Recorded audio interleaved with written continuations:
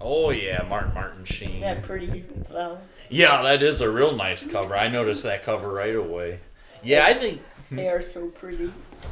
Oh yeah, it's a nice long brown hair. I think that's good about classic books like that. That when they re-release the books and they have new covers, because you don't say, "Oh, I've already read that book. I don't want to." You see the cover, you're like, "Oh, that's new. I gotta. There's probably something new about this book. I gotta read it again." You are so good at advertising. Well, I just think back to when I was a kid, Right. and I was just talking with my coworkers yesterday, or I'm sorry, it was Friday at Lowe's.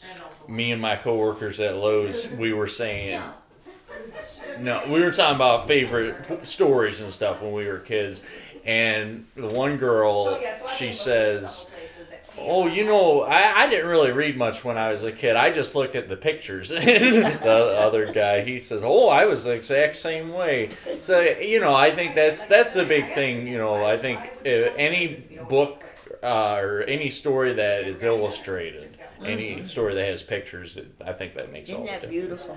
Well, I think that the imagery is important, and I think we definitely are a society of photos, and Josh being such a great photographer. Isn't he something? Mm-hmm. Oh yeah, he captures the moment. I love that photo that Josh took. There was one that 2 years ago. I think it was for Josh's 40th birthday party here at Uncle Paul and Aunt Debbie's house.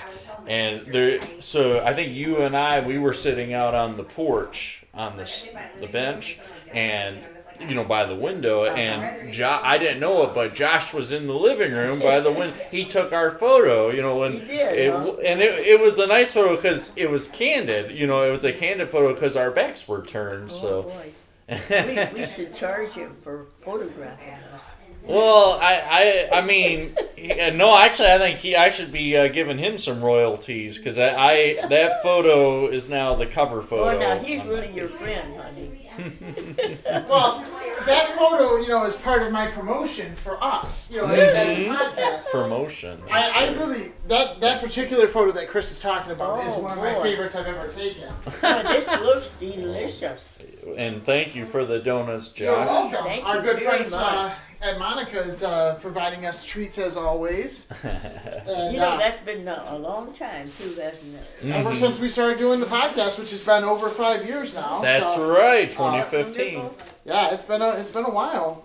I got you your little bread for making your little tiny grilled cheeses. Oh boy! And Yippee! then I got Chris a couple of flowers to take to Brooke. Oh, thank you, Josh. Because it's always smart to bring your girlfriend flowers. Yes, no kidding. And That then is so pretty. look at these little snackies for you for later. They're Oh, little is candies that made to look lovely? like Thank fruits. you. So that's our gift bag today. Thank How you can so we much. thank you enough? By sitting here and talking with me and sharing your presence. I can do that. Well, I always know that you will. I would love that. And I'm going to get myself a little hug as Oh, well. thank you. Thank you. Thank you. Well, thank you so much for the treats, Josh. That was real thoughtful. You are very welcome. It was easy enough to do. We stayed the night last night over at Jim and Betsy's, and so we were driving back this way, and on the way out there was a lot of traffic in these couple of construction zones, and like yesterday on the road, it took me an hour to get down a path that should have taken me about 10 minutes. Wow. And then it opened up after that was done. So I was thinking this morning, like, oh no, I think it's going to be slow in that area again. So we left just a little earlier from Jim's house than I was originally intending to meet you guys here at this time. And it turned out we got through that area really quick, so I had an extra half hour built into my travel plans. I was like, all right, Monica's here I come. We'll get some treats. I threw Chris a text about an hour ago and just said, hey, I'm grabbing the treats. Because at that point, before that, I wasn't 100% sure I'd have the time, but it turned out I did. And so, but most importantly, I have the time to be here with you guys. So Well, Wonderful. It is wonderful. That sounds like perfect clockwork, Josh. So we appreciate you making it work. And Absolutely. And I took a photo of the chocolate suckers, and I sent the photo to Brooke, and she said, "Thank you very much." Oh, you are very welcome. And as always, you are more than welcome to take credit for them. Oh, well. You can always go, look what I did, hon. Well, the only thing is, she already knows. I get her a lot of. I'm pretty good about getting her flowers. Like I don't need your credit, Josh. I'm in good enough standing. Well, I know that's what it sounded like, but no, It should be true. My big thing was, and I was kind of proud of that I fought to do this, but Brooke had her, this past week was her second week of preschool, so for her first week on Friday, I had work off that day, so I surprised her when Brooke came home. I brought her flowers. Beautiful. Oh, that was a nice smart move, my friend. Mm-hmm. What kind of flowers were in the arrangement? It was roses, a bouquet of roses, and it was actually I got the roses from Aldi's. They're from Aldi's because Aldi's they always have flowers on sale at Aldi's. Really? Okay. Mm-hmm. Oh yeah, you would like that, Green, because they $3 for a bouquet of roses. Oh, so wow. It's a big deal. I cannot So is it a imagine full that. bouquet? It would be like six flowers. 6 flowers, and then do they put like some of the baby's breath in there and other things? No Or baby's breath. Just roses. Just roses, because Okay. you just pick it off with out of the little display. So yeah. And so how do you do present baby's those? breath. Oh, if Brooke is home or if she's on her way home, I'll just go up to her and or when she comes home, I'll hand the flowers to her. But if she's not home, I'll leave it. I have a couple like spare cups and stuff at my house, so I'll fill up a cup of water and put the flowers in, and then I'll leave the flowers on her porch. Isn't that a nice one?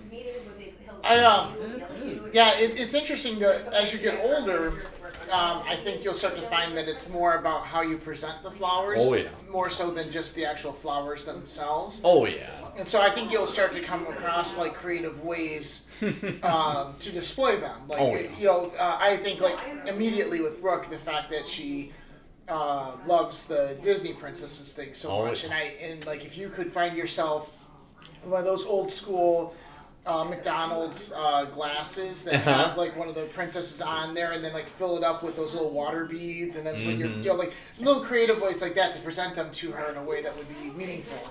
I don't know if we still have it, but we used to have. I think it was from cousin Jenny, because Jenny really liked Pocahontas. We did have one of those McDonald Disney Pocahontas novelty glasses, and Brooke loves Pocahontas, so that would be a good idea. Creative things like that is, as you get older, that's the starting of showing somebody else how much they really do mean to you, because anybody can, and not anybody does, but anybody can go to Aldi's and pick up 6 roses and then bring them. And that first step of going, hey, not only can I do it, honey, but I will do it.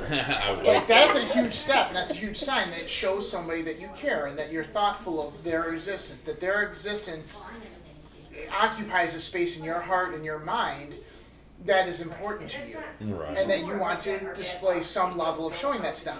But then as time goes on, if that evolves, what it typically evolves into is this idea of, now I also want to show you the creativity that inspires in me. Right. Such as, like, I'm going to present these flowers to you in a way that is not going to just be me bringing you flowers this time. Right, it's like not sentimental. Right, and it's going to be something that only could have came from me, not from anybody else, because I thought of this way in a creative manner, as opposed to I thought of pulling this money out of my wallet to buy something. There's that next step where it all kind of comes together, and I love that you're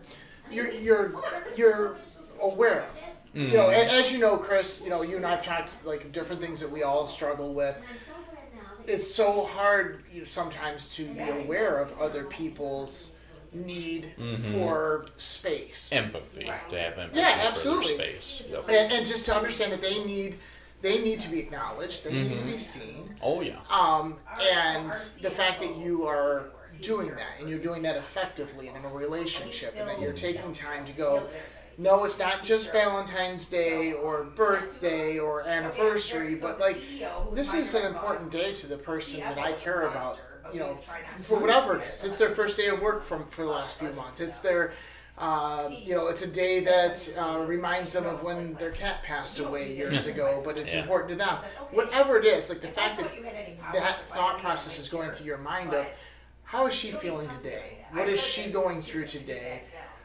How can I just express to her really quickly that I just thought about that? That actually was important to me. That, what she was thinking or what she was feeling.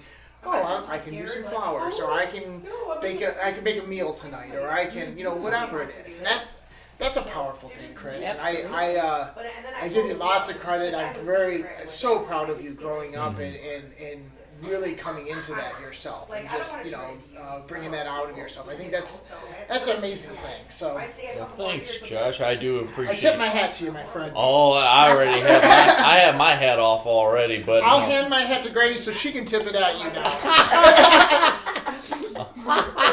Granny now tips her hat at you. That's clever. You sweet thing, you. Yeah. That's a pretty hat. Both of you have pretty hats. Well, And it's teamwork, baby. it is I teamwork. think I'll get me one saying Hazel up here. All right, I like it. We'll make that work.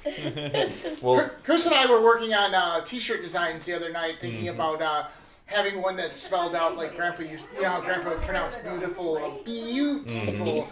beautiful. And so we were thinking of like BEEUTEIFOL or FUL.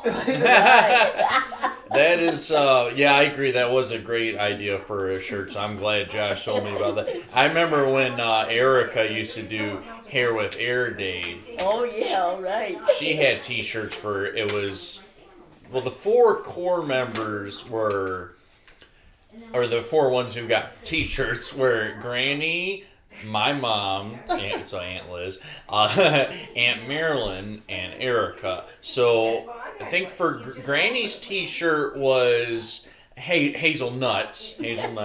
Mom's T-shirt was a lizard, lizard. Aunt Liz, lizard. And then Marilyn, it was a horse, like a mare horse. Oh, that's awesome. And then Erica's, I think it was just a blow dryer, like air, Yeah, come out I love it. So yeah, it was. It was clever. It is. Well, and it's something that connects you guys together on another level that makes you think of each other because it was special and unique, and just like the gifts that you were given to Brooke. So that's, yeah. I'm sorry, Granny, were you about to say something? No. Oh, okay. Well, if I could, in a similar way about the flowers and stuff, I agree with you, Josh. It's very good to be sentimental, and women definitely like sentimental presents.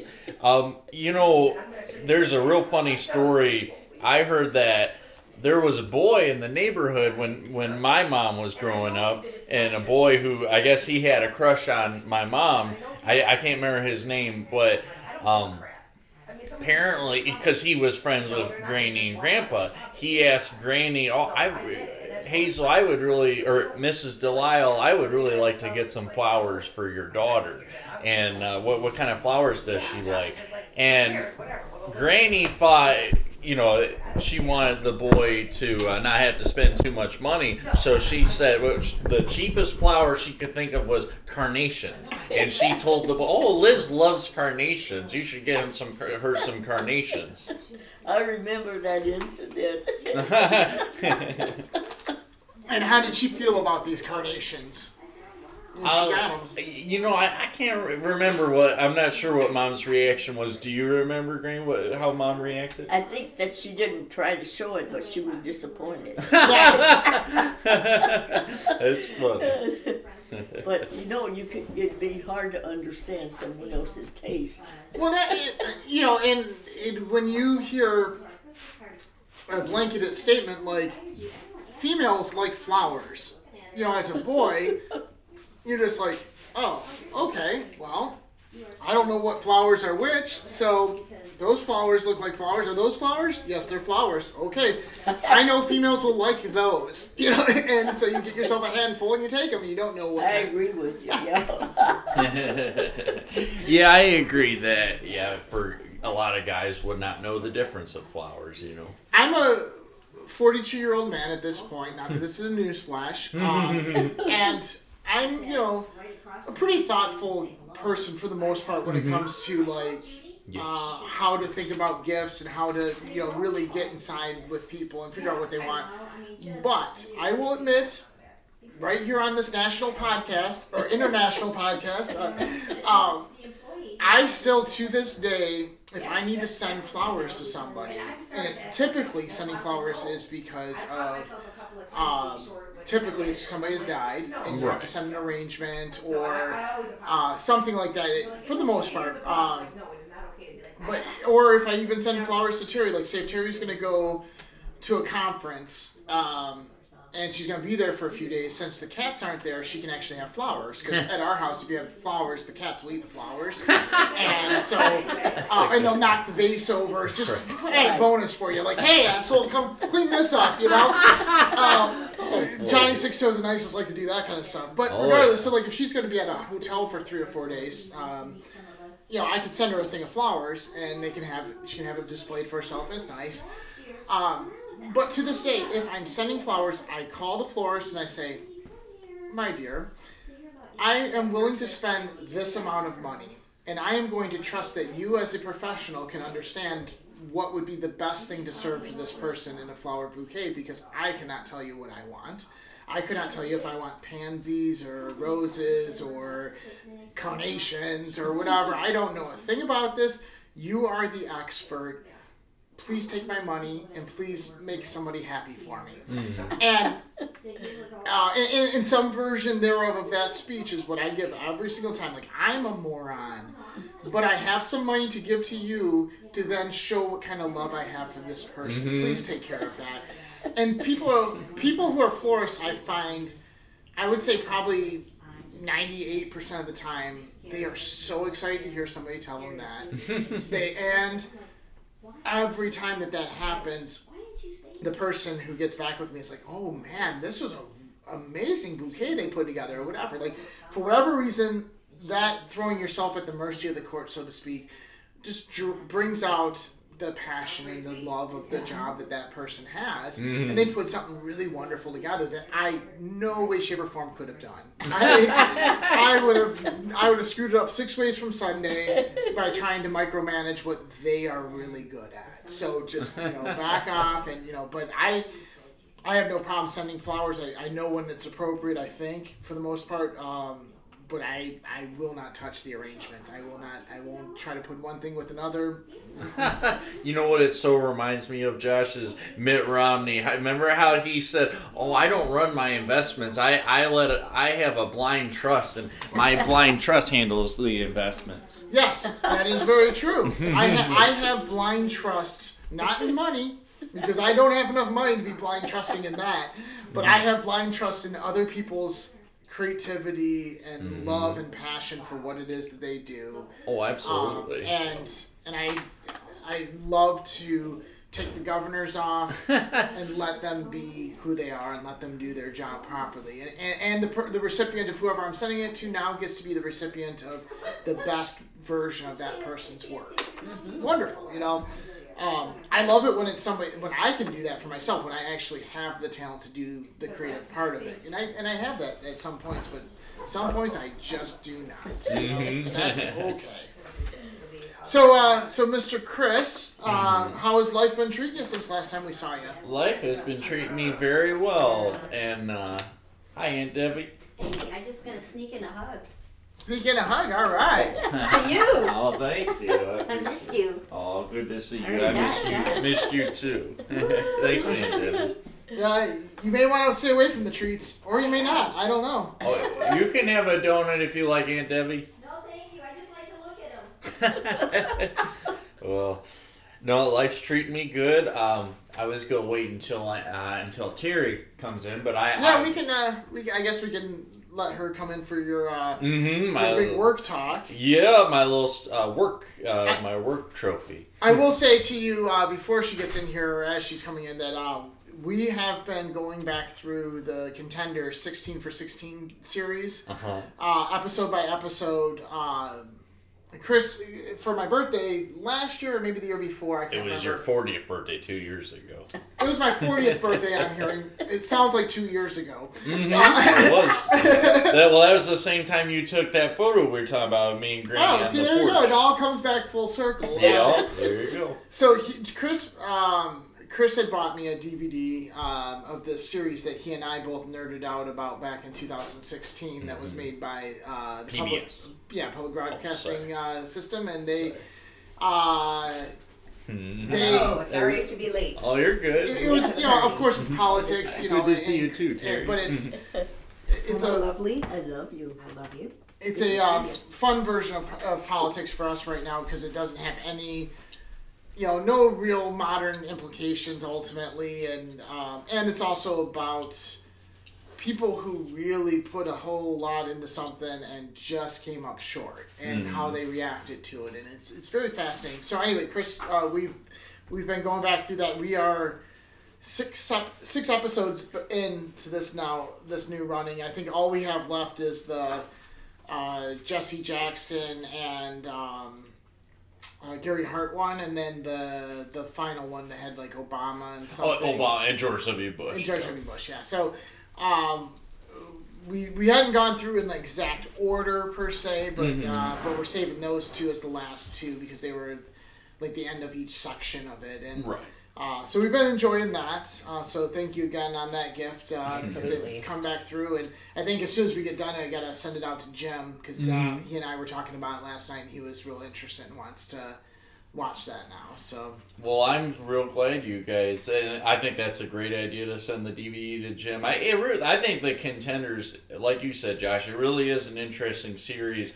I know I'm glad you both enjoyed it.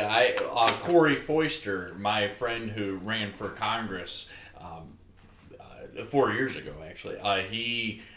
For his birthday, I think it was 2 years, also 2018. I sent him the DVD too. I mailed it to him. Oh, nice. In Ohio, and I think he really enjoyed watching it. So. Did he ever give you his critique? Not yet. No, I'll have to message him and ask him for his critique. I know that he's a big fan of Howard Dean, so I'm sure he really enjoyed the Howard Dean episode. And yeah, Corey's a very staunch Democrat, and so he enjoyed. And I think he was a fan of Geraldine Ferraro too, so I'm sure he enjoyed the Geraldine Ferraro episode. But that was an interesting one. I really had so little knowledge of Geraldine in her background before watching that one. So yeah, that's it. It's just well done, and it's not too long and saturated, but yet it's got enough details and interesting. Go ahead, Chris. Feel free. Well, I was going to ask if anyone else would like the cruller done. Oh no, that's all you. I double up on the crullers because of you, my friend. Oh, thank you, Josh. Oh boy, that'll fill you with joy. We know that Mr. Chris likes to double fist the crullers. Right. I do. Did you get a donut? I did. Good. Okay. We're all set. So anyway, Mr. Chris, I think, has some news of the day he'd like to share with us. I have. So for a new section that we'd like to call News of the Day with Chris. All right. News time. There you go. Special report. I like that was nice Walter Cronkite style news. Hello. This is Walter Cronkite.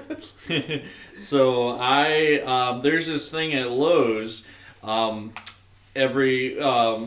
For different workers, they like to give people Service Star Awards. They're little badges that you wear on your red Lowe's vest, and it represents that you're doing a good job at work, or that you're making customers happy, and or that you're the deputy sheriff of Lowestown. That too.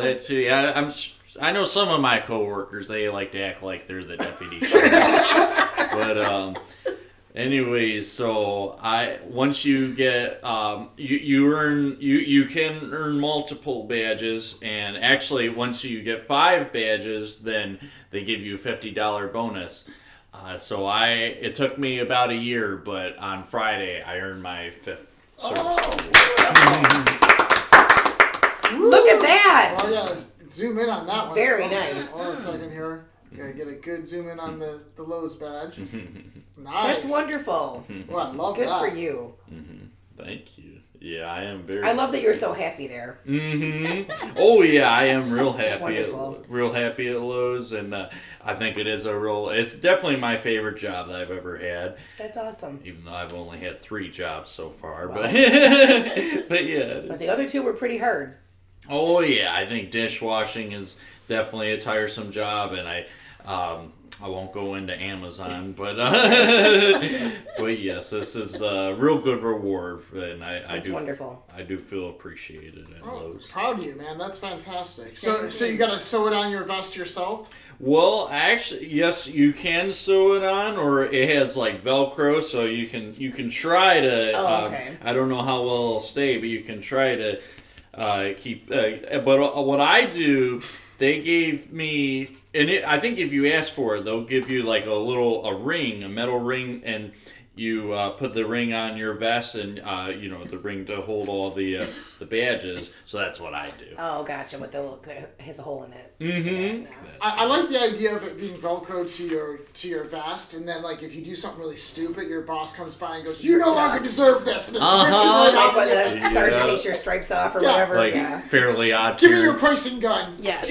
You're off the streets. That's right. It's just like on Fairly Odd Parents, that one Yes. General Jorgen von Strangle. Like every time, like one of his cadets does something bad, that somebody comes along and takes a star off of his Oh, that must hurt you. uniform. Spirit. Oh, it just hurts so much. Well, the only time that a boss, I think when I was a day stalker, there was a couple times where I felt like my co-workers or whatever wasn't getting along with them, and that's where the donut story with Mary from Human Resources, that's how the donut story happened. But anyways, as a loader, I'm currently a loader. There's only one time I can think of where a boss really made me feel bad, and what happened was, if you don't mind me telling the story. Not only do we not mind, we would love to hear this story. Please go on. Yeah, because there might be a lesson. Because we're probably going to pick apart. So, it was the start of the coronavirus, and You started the coronavirus, Chris? Now we get the truth. No, this was back in March. It was on a Friday, so this would have been like, I think it was the Friday before Governor Whitmer, made the order, the stay-at-home order, and this is like the same weekend that the toilet paper started, was going short. So anyways, I think that was our first Friday where customers were deciding we need to go to Lowe's and buy out the store. And our store was not ready for that. The workers were not ready. And evidently some of the bosses were not ready either. I won't say her name. Let's just call her Janice. Okay. Janice is one of the assistant managers, or she was. She doesn't work at Lowe's anymore. But Janice, So I tried my best that day to keep up. My main job is to bring in the shopping carts. But, I also have to I have to help people load items to their cars. I have to change the trash cans and blah, blah, blah. So I can and there's only one of my counterpart. He was not working that day. I was the only loader there, and all the other workers, they're busy helping customers in the store. So I don't have anybody to help me bring in shopping carts, but I'm trying my best to keep up in the 9-hour time span. And we were busy right up until close, or close to close. We had a lot of customers that day. And it came to the store. At that time, we were closing at 10 p.m., so it came up to 9:30, and I think I had all the regular shopping cart buggies. I had all the buggies inside, but then now I had to bring in all the blue lumber carts, and you could tell there was a lot of contractors and people buying wood that day because they had left their lumber carts in the parking lot. So I have to go get them. And my system is get the lumber carts, bring them up to the wall outside of lumber. Then once I have all the lumber, then I'll bring them inside all at the same time. So then I don't have to, keep going in and out of the stores. Sure. And so I did that, and but I realized there's a good 30 plus carts out here, and I don't think by 10 o'clock, I don't think I'll be finished bringing in all the lumber carts. So at about 10:02 or whatever, I don't know if it was Janice or if it was one of the head cashiers, but I think they saw me struggling, so they called over some whatever workers were available. I think they found 2 or 3 guys from seasonal. They asked the seasonal workers to come over and help me. We're managing, and at about 10:05, 10:10, Janice passed by me, and literally there were only 2 lumber carts left, and so I felt like it was too bad that I couldn't have all the carts in at closing time, but it was only 10 minutes late, and I did the best I could, with this unpredictable situation. So Janice says to me, Chris, what happened today? Meaning, why am I behind on the carts? What I said to her, Janice, was, I didn't have anyone to help me. It was too much. But what I wanted to say to Janice was, have you been in your office all day?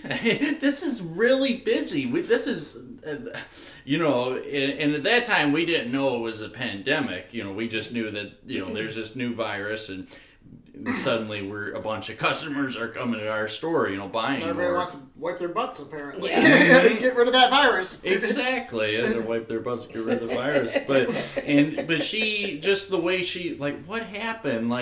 And it felt like she was blaming me, saying I wasn't keeping up. And she didn't come out and, an hour ago, and tell me. It would have been different if she had said, Chris, I need you to hurry up a little bit more, and given me a warning. But, so that was the only time a boss hurt my feelings. Okay. Yeah. That seems to be a theme this morning, because that's why I was late to the podcast. Debbie and I were talking about having worked for bad bosses before. Mm-hmm. And how sometimes during a crisis you find out who is a good leader and who's not a good leader. So it's been interesting, yeah. So I've been having a little hard time at work, and so Debbie was just telling me about what led her to quit her job years ago. Mm-hmm. Was a boss that just was out of touch and mean and, just not a good person to work for. So. Mm-hmm. Well, I'm sorry you had to deal with a bad boss, Terry. Yeah, I think we all have at one time or another. Just it's been a little rough lately, but I really was glad to talk to Debbie because she had a really good perspective on it, because she had a similar situation where she was just finally like, get out of here. She certainly is, yes. Mm-hmm. And if you stay in that environment too long, you become a not lovely person. And right. You don't want to do that. You become a victim. Exactly. Mm-hmm. Yeah, I probably am that bad boss to people. I highly doubt that. No, I don't think so. I'm quite certain my employees sit around and bitch about me too sometimes, but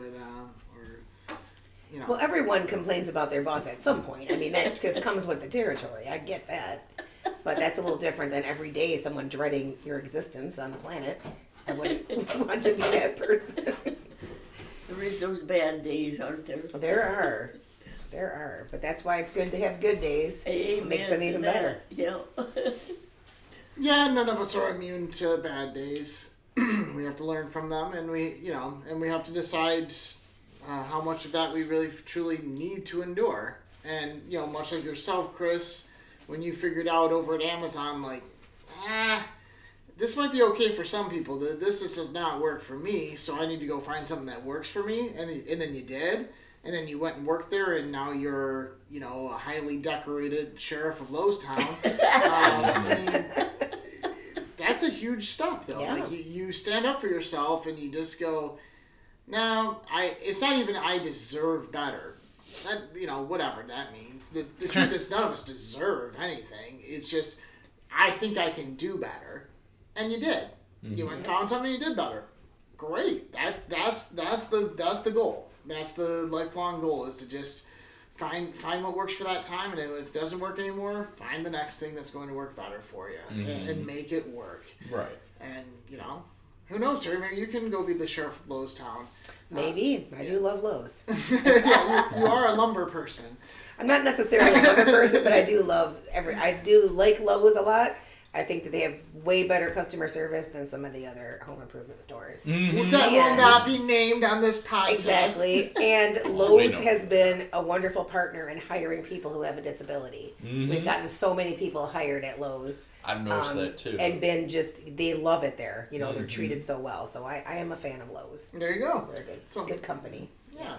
Oh yeah, I agree. I've noticed that too. That Lowe's, they are very good about hiring people with disabilities, and like you said, they're very accepting of all their new workers. I think Mary is in charge of all hiring and doing orientations for all the new workers. She does a terrific job of making people feel welcome, and that's wonderful. So, in lieu of Mr. Chris having anything in the mailbag today, I am going to be opening the gift bag to Mr. Chris. Ooh. So I brought a couple of records that I want to share with him, and I had started thinking about it the other night. I was listening to some music, and I just thought, I wonder if Chris has a record player. So I quickly shot him a text, just like, hey, you got a vinyl turntable over there? And he said he sure does. So these are things that are not going to be like earth-shattering or groundbreaking. They're probably artists that you are at least peripherally familiar with, if not maybe decently familiar with. But I think these are a couple of vinyls that I think would be good to take a little time with, just to sit down and listen through. And there's a method to my madness. This is just the beginning of the journey. This is the first two little steps on it, and we're going to take a little journey with these vinyls over the next couple of months as we do podcasts. Oh boy, the gift that keeps giving. So this first one is an oldie but a goodie, and it's one that I think if I played for Granny would definitely recognize a lot of the songs off of it.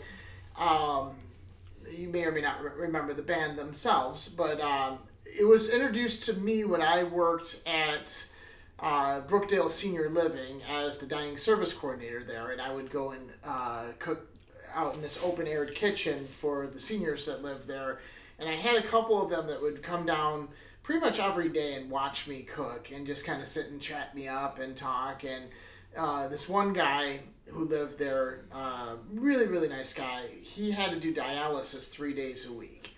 And so I only got to really see him 2 days out of the week. And those days he would be a little worn down and rough, because dialysis is not a fun game, Right. And the next day are usually pretty rough, but he'd come out and he'd just talk to me about life and give me his perspective and his experiences. And we started talking about music, and this band was the band. He was a vocal group, but it's a band that he's brought up to me. He's like, you know about these guys? And I was like, yeah, I've heard of them, but never really listened to them. He started bringing out their CD that he had of like their best hits, and we'd listen to it. I was just like, oh man, I'd see him go into this really more like childlike or maybe adolescent like place in his mind as he sang along to these songs, and just got lost in the beauty and the landscape of these songs, because it was from an era where the vocal styles were like that. It was like a journey. When they sang a song to you, these 4 or 5 part harmonies would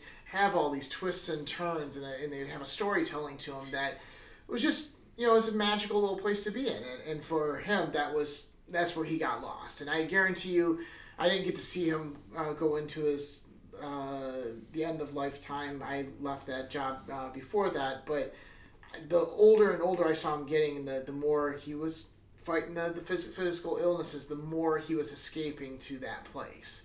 And so it was very powerful to me, and I love these guys. So the first one is the Mills Brothers. Mm-hmm. I have heard of them. So I will give you that.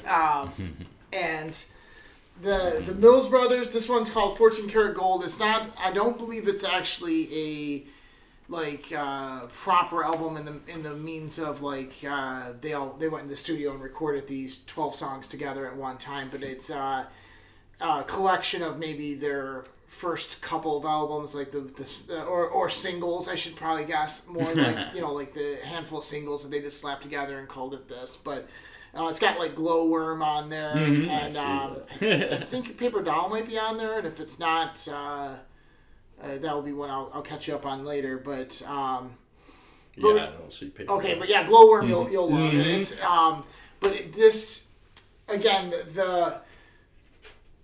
the idea of these four guys, and typically just a guitar, or whatever, and sometimes not even that, just vocals, making everything in the song happen, and the way it pops, the way it moves, the cadence to the walk. When they start singing, basically they grab your hand and they say, "Let's go for a walk," and it's really a powerful thing. Like you could feel it move. So I think that this is a good one for you to jump in on. I do know Glowworm because I remember Grandpa used to sing Glowworm. Oh, okay. Glow, little glowworm. Yes, okay. I never thought about that, but yeah, that makes sense. Grandpa, whenever I saw Grandpa singing, it was usually gospel stuff at the time. But then when I saw Grandpa singing to Granny in those videos, like he had some more songs from that era. So he loved singing. Yeah. And God loved his singing too, as Grandpa remembers. Well, what I was thinking was when there's a home movie where it was Nicole, her 16th birthday party, and Nicole was getting ready to blow out the birthday cake, and Grandpa trying to be funny, blow little glowworm. That's cute. All right, I love it.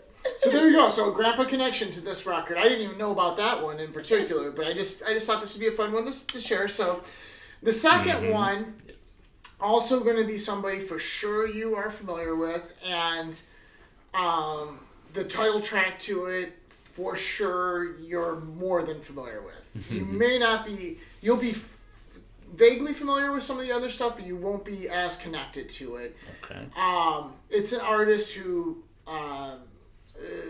the heyday was in the 60s. Soul singer, died way too early. Oh, I think I know who it is. But and I don't know that his records fully capture what he had to offer, because his performances live were the thing. I know. I definitely know who it is. All right.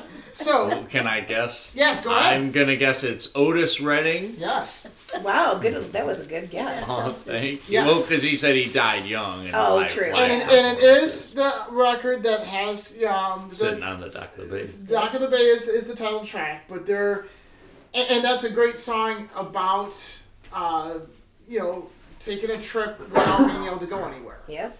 The whole point of what he was saying in that song is this idea that wherever you are, you can find a way to travel out of there, and you have to find a way to travel out of there. You've got to find a way to find some solace and some belief and some magic somewhere outside that. And you see that with like the music that Granny grew up with and loves, the Southern gospels, the spirituals that she would sing out in the fields. I'll fly away, the land where I never grow old. Like all these places that exist inside of yourself, but feel like they are over that mountain, because it just feels so far away. But you're searching for that.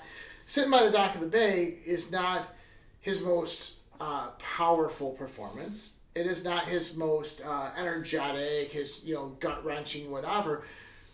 But there is this really interesting feeling in him at the time that he sang that song of like, it's almost as if he came to peace with knowing he probably isn't going to live very long.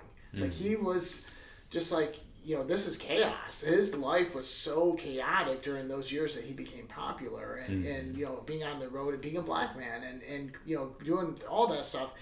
And Dock of the Bay was that song about him being like, okay, but we have to find this place where we can, feel like there's something more and we can be calm. And I think that this is important because I think we've been going through something recently that has taught all of us how ill-equipped we are to truly be alone and to truly be reliant on just ourselves. We go through a what is ultimately a blip in the radar of 6 months where we have to quote-unquote quarantine, which was not even really a quarantine, and we just see the weaknesses in ourselves and our structures and our systems. And sometimes we have to remind ourselves in the middle of that, wait a second, I too can take a moment and breathe and be sitting on the dock of the bay. I can be taking an adventure outside of myself to something more than this and find solace in that so that I can in turn deal with the chaos around me in a much more organized way. So this has, I'm Coming Home, which is, I love that song. Old Man Troubles is a great song. I'm trying to think, Don't Mess with Cupid is actually really fun too. That's Booker T and the MGs song that, because of course, he has the Booker T and the MGs as a backing band. Stax Records. Yeah, the Stax Records stuff. Just a wonderful, wonderful collection. And again, is the second part of the first step of this journey. So I hope that you get some good time out with that one, and we'll be looking for your reviews at some point. I'll definitely give you my critique. Yeah. No, when I was in the history of rock and roll class, Mr. Jensen, he was a huge fan of Otis Redding, so he played a lot of his music for us, and like you were saying, Josh, about what a struggling life Otis Redding had, and that even in those short amount of years, all the output, all the great songs he had. Yeah, and I don't know, have I ever made you watch the Stax Volt review from '67? I think you told me about it because you said it also had. I think Sonny and Cher and no. That's a little different one. Yeah, the Stax Volt review in '67 had Sam and Dave, Otis Redding, who was James Brown, not Sam Cooke. Who was the other one? Not James Brown. James Brown was on it, wasn't no, he? that's the Tammy Show. That's the Tammy Show. The Tammy Show one is from '64, '65. Well, that sounds right because the Beach Boys were on the Tammy Show too. Yeah, and the Stones and James Dean. That's who I was thinking of. The Stones and James Dean. Did you say James Dean? No, Jan and Dean. Oh, I'm sorry. I thought you said James. I was going to say James Dean wasn't a singer. No, he definitely would have had no cause to be there. I would say, so the Stax Volt one, we have that on DVD, and it's all in black and white, and it was recorded in Norway in '67, and it was just this weird college tour that they were on. But the video of it is great because it's Booker T and the MGs, and then to start off, and they do a couple songs, and then the horn section comes out, so now they're the Marquees. And then Sam and Dave come out, and a couple.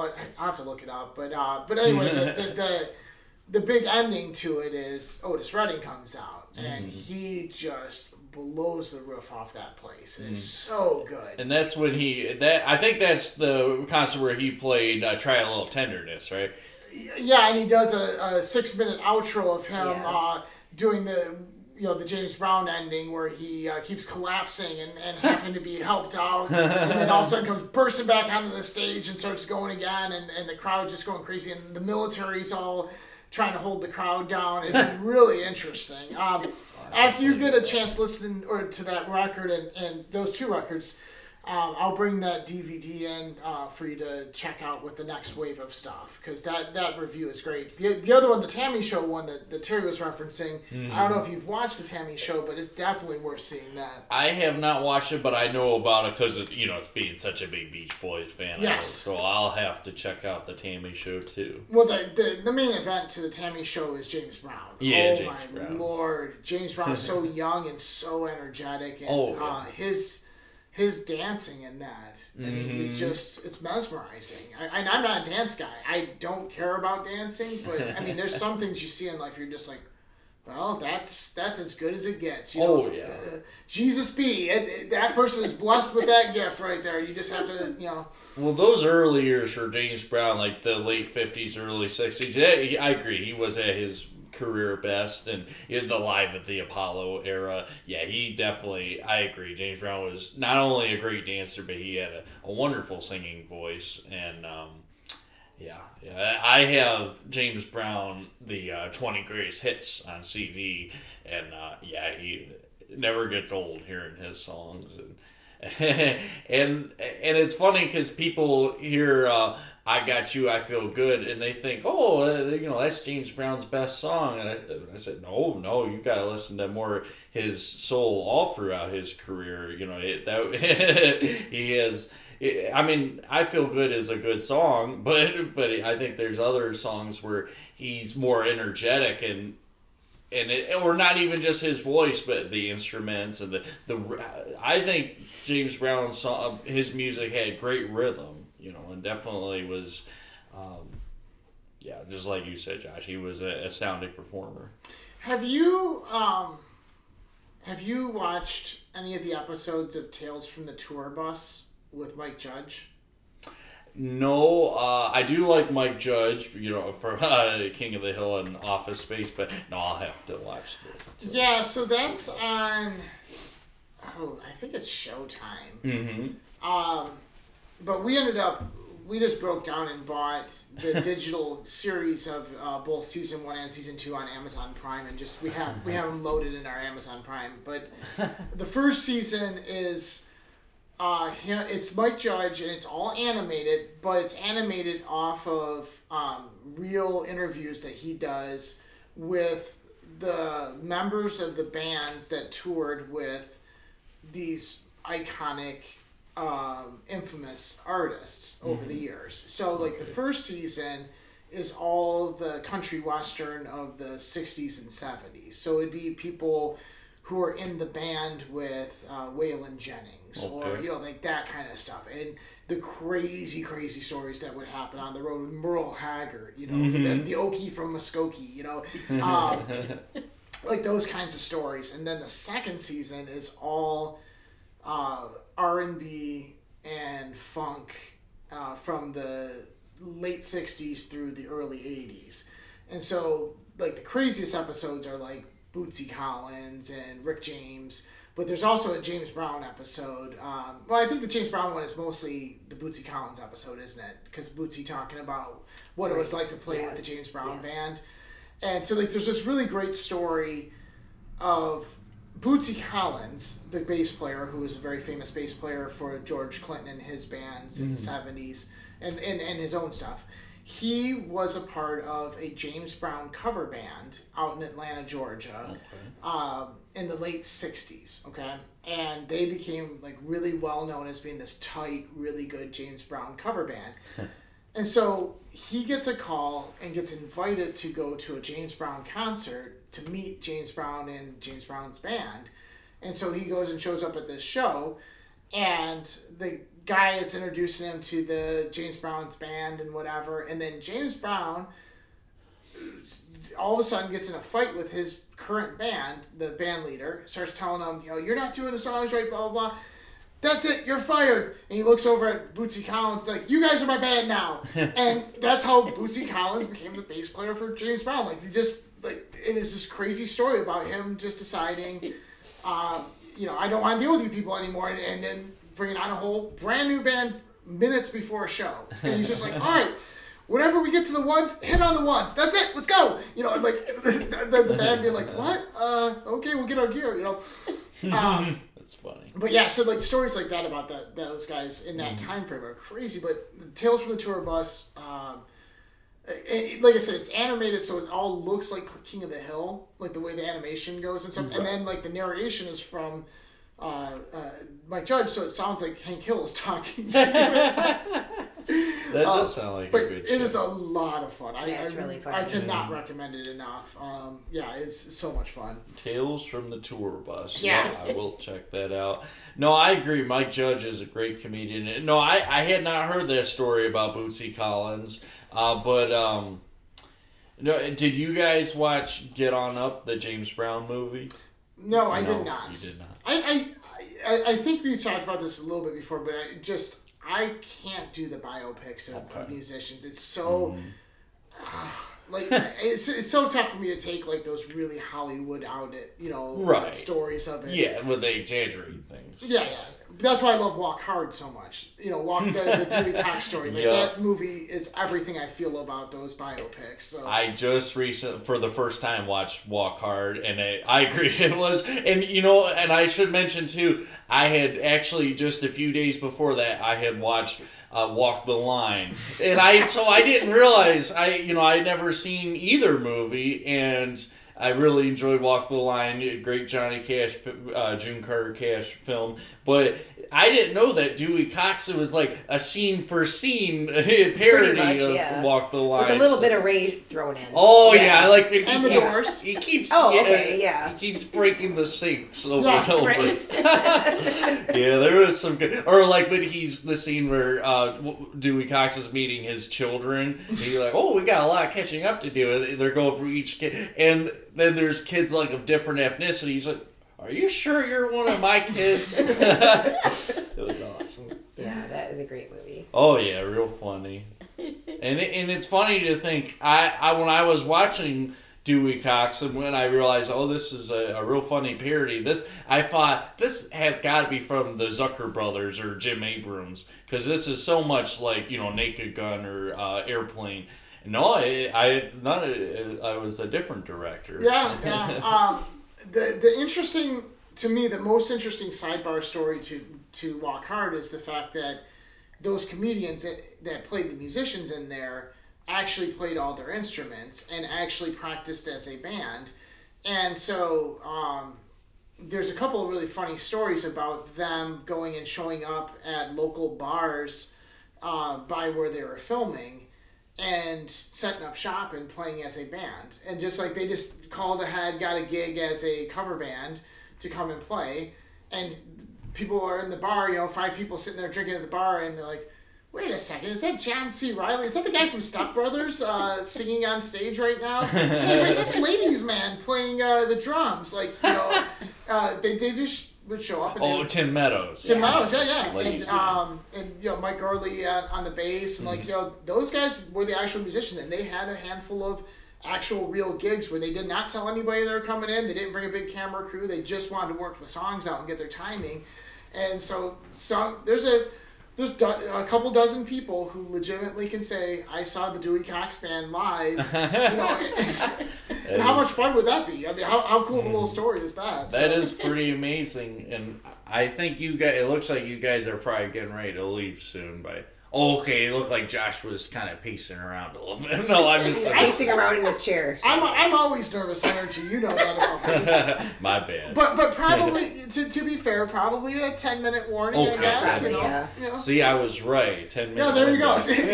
You probably knew it was about an hour, so it's... Subconsciously, I might. But anyways, speaking of Dewey Cox and Johnny Cash, I told this to Josh, but I haven't told Terry or Granny yet.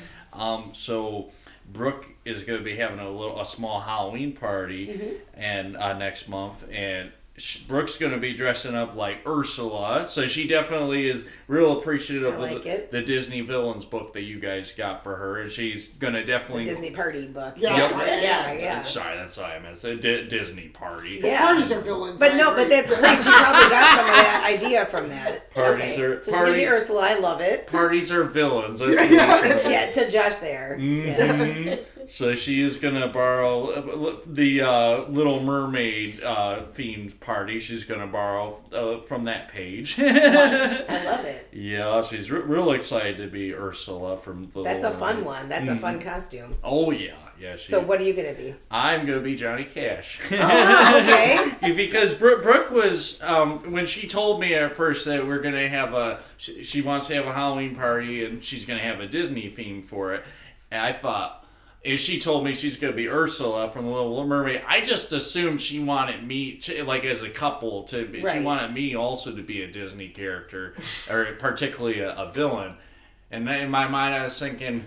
Well, what could I do? Captain Hook. Captain Hook was the first one that came to my mind because I'm not going to be Peter Pan. And and then fair enough, yeah. Brooke said, "Well, but do you really want to be Captain Hook?" I said, "Well, I mean, of all the Disney characters, that's probably the best of those." She said, "No, Chris, I'm going to be a Disney character. You can be whatever you want to be. You don't have. It doesn't have to be any Disney related costume." So at first I was thinking either Elvis or Bob Dylan or maybe even one of the Beach Boys. I wanted to do something musical, but then I thought, who's a singer who is a real cool guy? And who I think that I might be able to pull off pretty well. And I thought, I don't look a whole lot like Johnny Cash, but I'm sure I might be able to make some... might be able to pull it off pretty well. I think so. Well, you look more like Woody Guthrie, but nobody even know what the hell that meant. Like if you showed up at a party and they go, "So are you?" I'm Woody Guthrie. Well, I'm really appreciative that Brooke is doing her thing with the Disney princess and all that, but not making you be a couple. Because I know that was really good of her to not be like, I'm not going to rope you into being, some Disney guy Jafar. that you don't want to be, or Jafar or somebody. From If that's not your thing, so that's a good girlfriend. Making me the crustacean from Under the Sea. Sebastian. Yeah. It's Sebastian. It's funny.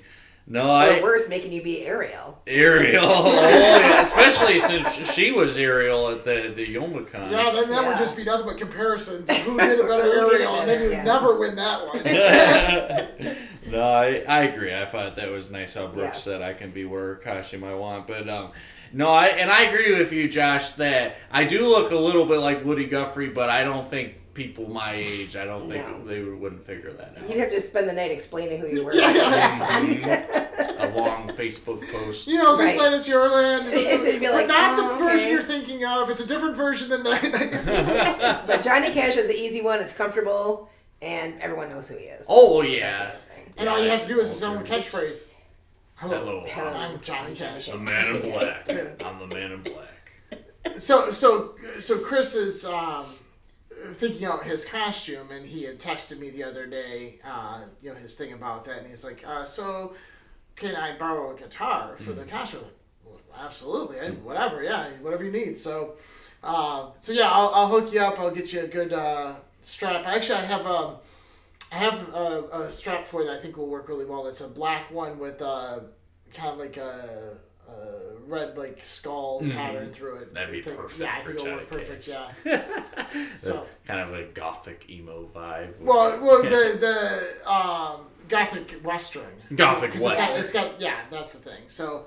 No problem. Whatever you need, it's yours. The reason I said emo is that's what my dad thinks that Johnny Cash was an emo. Because he wore black all the time. Yeah, because he wore black. He's a goth kid. And because, I think too because of the Hurt song, the Hurt music video. He's kind of emo. If you think about it, he wears black because of all the injustices in the world, and that's kind of the message with the emo kids, like Johnny the world's Cash, a dark original right. emo. The world's a dark place, and I'm gonna wear black as long as all this is going on. Mm-hmm. He doesn't fit in my Tickle Me Emo t-shirt design though. Tickle me Elmo, I get it. But that brings up another question, Josh. Since you said I appreciate the records, that's very. I'm curious. Do you guys own any of Johnny Cash's the American series? So it's funny you asked that. Yesterday I made Terry listen to American Recordings 4 on the way to Jim's house. I'm a really, really big fan of the American Recordings. 4 is probably... No, it's not my favorite. I think 2 is my favorite, if I'm remembering. Because that's The Beast in Me, and yeah.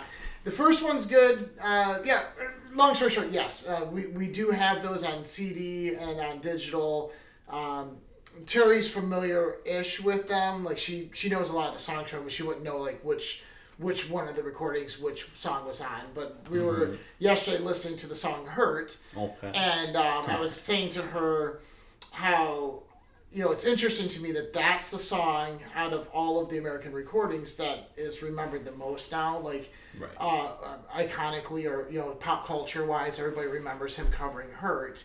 But there's so many really, really good songs in there. Like, the opening track on that album is When the Man Comes Around, which is just awesome. It's thunderous. Or Drive On. Like, Drive On's a bad tune. Like The Beast in Me. Those types of songs are really great, but it's almost like everybody remembers that sessions more for his covers of Personal Jesus, Rusty Cage, and then Hurt. And I think Hurt is the one that everybody's just like, oh, it's so brilliant. And it was good. But it wasn't that far off from the Trent Reznor version either, whereas like the other ones are definitely so Johnny Cash. Oh, yeah, I enjoy Johnny Cash's version of Hurt better than 9 Inch Nails' version. I just felt like it fit Johnny Cash better, but it fit him very well. And I was going to say that American Recordings 2, is that the one that has I've Been Everywhere? Yes. Yeah, I thought so. Because I knew that in 1996. On the flowers over there. He's really having came out the year I was born. Yeah. I've Been Everywhere is on that one, I believe, and it's so pretty, beautiful. A lot of the songs that he did, or not a lot, but like 2 or 3 of the songs that he did on that Willie Nelson and him Storytellers came off of that one, so it must have been the same year, because they did Drive On, which is on there. I've Been Everywhere, and Flesh and Blood. Flesh and Blood. There you go. That was the other one I was trying to pull. So yeah. Well, I was just gonna say I remember, Josh, you told me about the VH1 Storytellers and how I've seen the video many times where they were singing Flesh and Blood and Willie Nelson accidentally broke the string on Trigger. So Johnny, after the song was over, he said, "Willie, why don't you borrow my guitar?" and Willie Nelson played Crazy. Yes.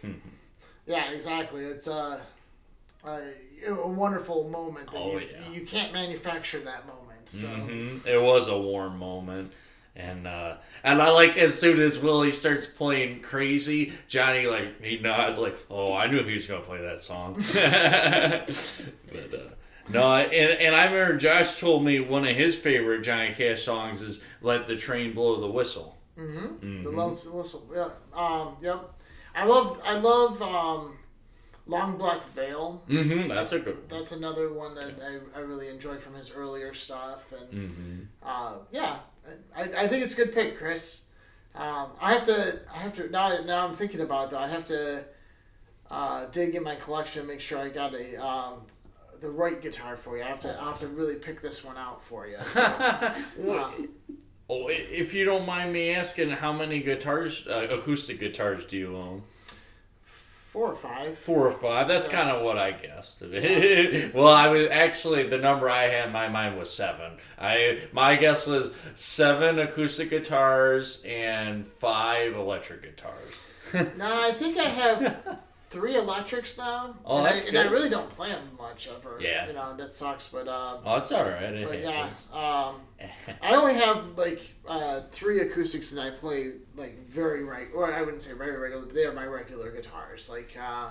And then I have a couple that are always there in backup in case and ready for if somebody needs a guitar. Oh, that's sweet. For a Halloween costume. For a Halloween costume or for rehab or whatever. Rehab. Yeah, when some people when they go to rehab, they all of a sudden start wanting to play guitar. Oh yeah, Waylon Jennings. Their feelings out. Yes. Waylon Jennings. Well, I can't wait to see pictures of the costumes, especially Ursula. I'm excited because I love people who like to put a lot of effort into Halloween costumes, especially if it's something they love. And it's one of my favorite things. Brooke is an expert at dress up. That's awesome. I've seen all her Yuma. It looks like you're getting ready for lunch over there. She's a master of disguise. So yeah, I definitely will. I'll send you the photos, Terry. Definitely. All right.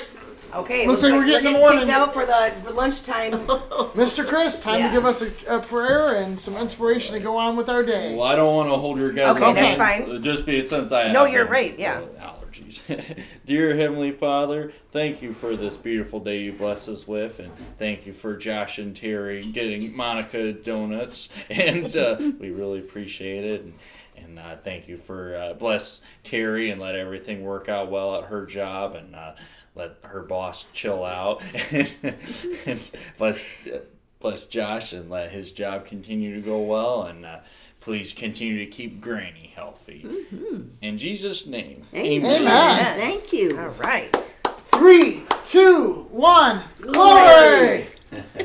All right, we need to get the stacked. We need our picture. Get the stacked picture here with Chris Okay, Granny, in the we gotta get our picture. Oh, wait a minute. Right here. Yeah, that's right there. All right. Ah, Nice one. Yeah. Oh, when I prayed, you. I love you, honey. I should have said Beautiful day, isn't It it? is gorgeous. Look I at how should have said a gorgeous prayer that for is. It's Ruth wonderful. Bader Ginsburg's family. Yes, that was well, she'll be very much missed by a lot of us. Well, nobody seems to really worry about their family right now. They're all worried about themselves.